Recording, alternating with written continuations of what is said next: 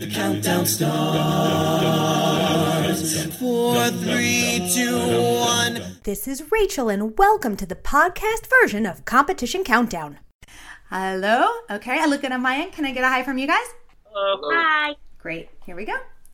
In one of the closest quarters we've ever seen, the Scattertones from UCLA were only 3 points behind the first place competitors in their quarters. Setting them apart was their award for Outstanding Choreo, awarded to Sarah Gilbert and Nick Nikoyan for their whole set. This co-ed group, who made it all the way to finals in 2014, prides themselves on arranging all their own music. That skill and experience are sure to pay off in spades at semis on March 30th. Welcome to Aram, Connor, and Allie from the Scattertones. How you guys doing? And congratulations. Hi, thank you so much. Sure. So I know that ICCAs aren't something you guys do every year, that it's sort of an intermittent thing for you. Do you do it on a schedule? Do you do it based on who's in the group and their priorities? How do you decide? I think we used to do the competition every year. Obviously ups the chances of doing well if you're competing more and good practice. But we started doing every other year just because we realized it was good to take a break from all of the competition energy.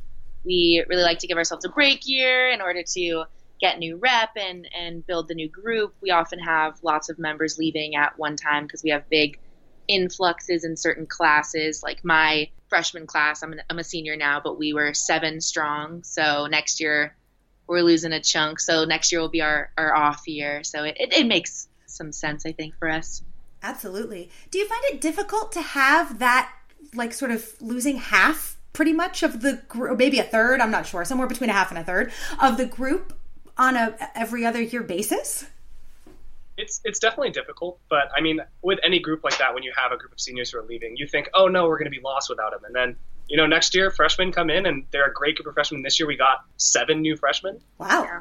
So we got pretty much the same senior class that's leaving right now, just a new batch of them coming in. And they're all incredibly talented. So it's scary to think about, but it ends up being totally fine when the time comes. That's awesome. So for this year, how was your experience? What was quarters like for you?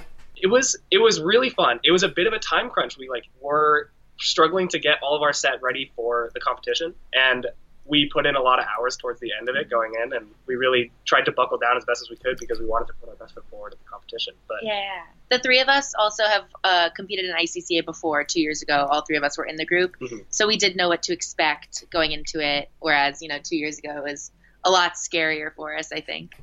Yeah.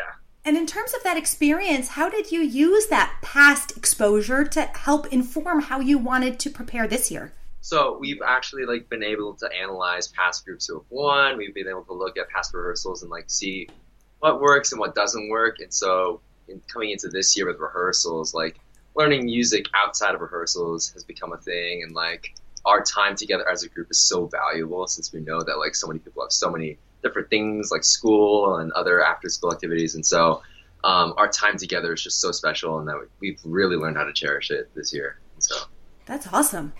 What was it, do you feel like, that made the time crunch? What caused the time crunch for you? It was mostly the arrangements itself.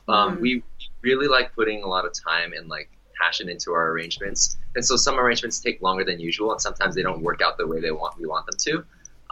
You mean you don't get it right the first time every time? Exactly. Exactly. It's a work in progress. I mean, even the songs right now that we have, I'm still working on them right now. And sometimes it just doesn't end up the way we want it to, and we just gotta keep working on it, keep changing stuff, adding stuff, taking stuff out. I think song choice was also really important to us this year. We wanted to make sure that the songs that we did end up choosing, everyone was on board with, everyone could agree with, just to make the process a little bit more collaborative than it has been in the past. And so that process took a little bit longer, and then getting the arrangements and all the choreography. It was a fun 3 weeks before quarterfinals for sure. It was Scattertones heavy. Yeah.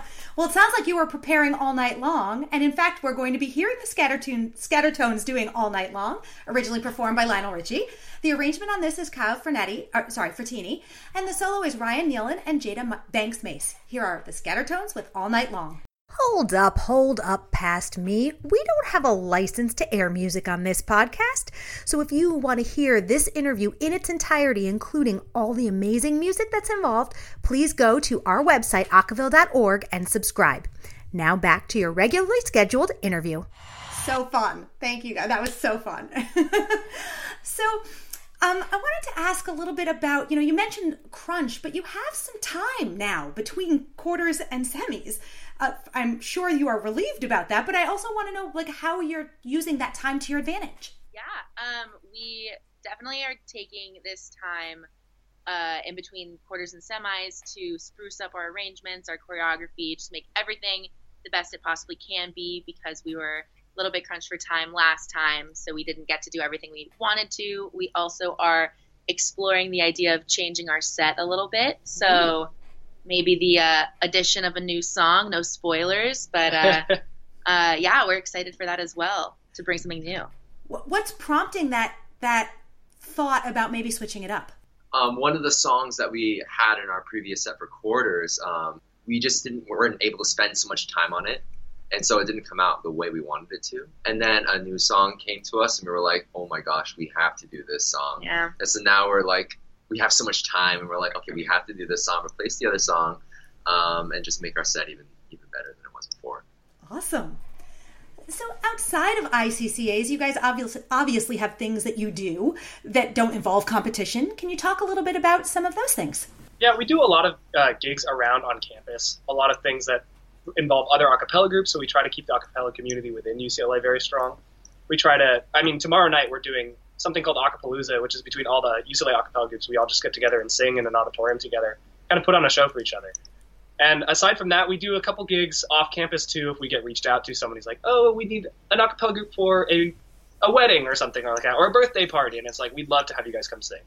And so we do a lot of those kind of local gigs, and we try to make it so that we can kind of just spread the Scattertones as much as we can around campus and around UCLA. Yeah. You guys have been around for a minute. You've been around for a little bit. Do you have an opportunity to have your alums provide feedback, advice, or direction? How involved are your alums?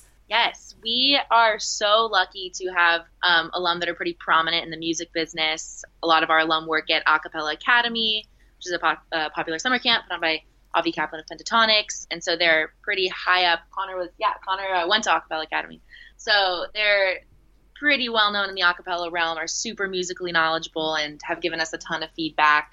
They help with arrangements, they come to rehearsals, and they'll give us on-the-spot feedback.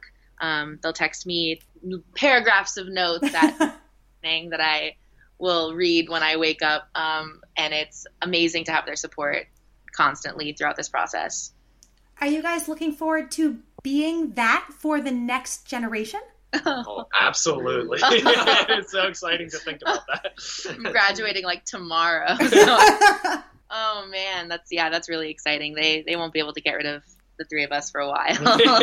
Do you think that you'll be involved in a cappella post college? How do you think it will stay in your life? Oh man, I really hope so. Yeah.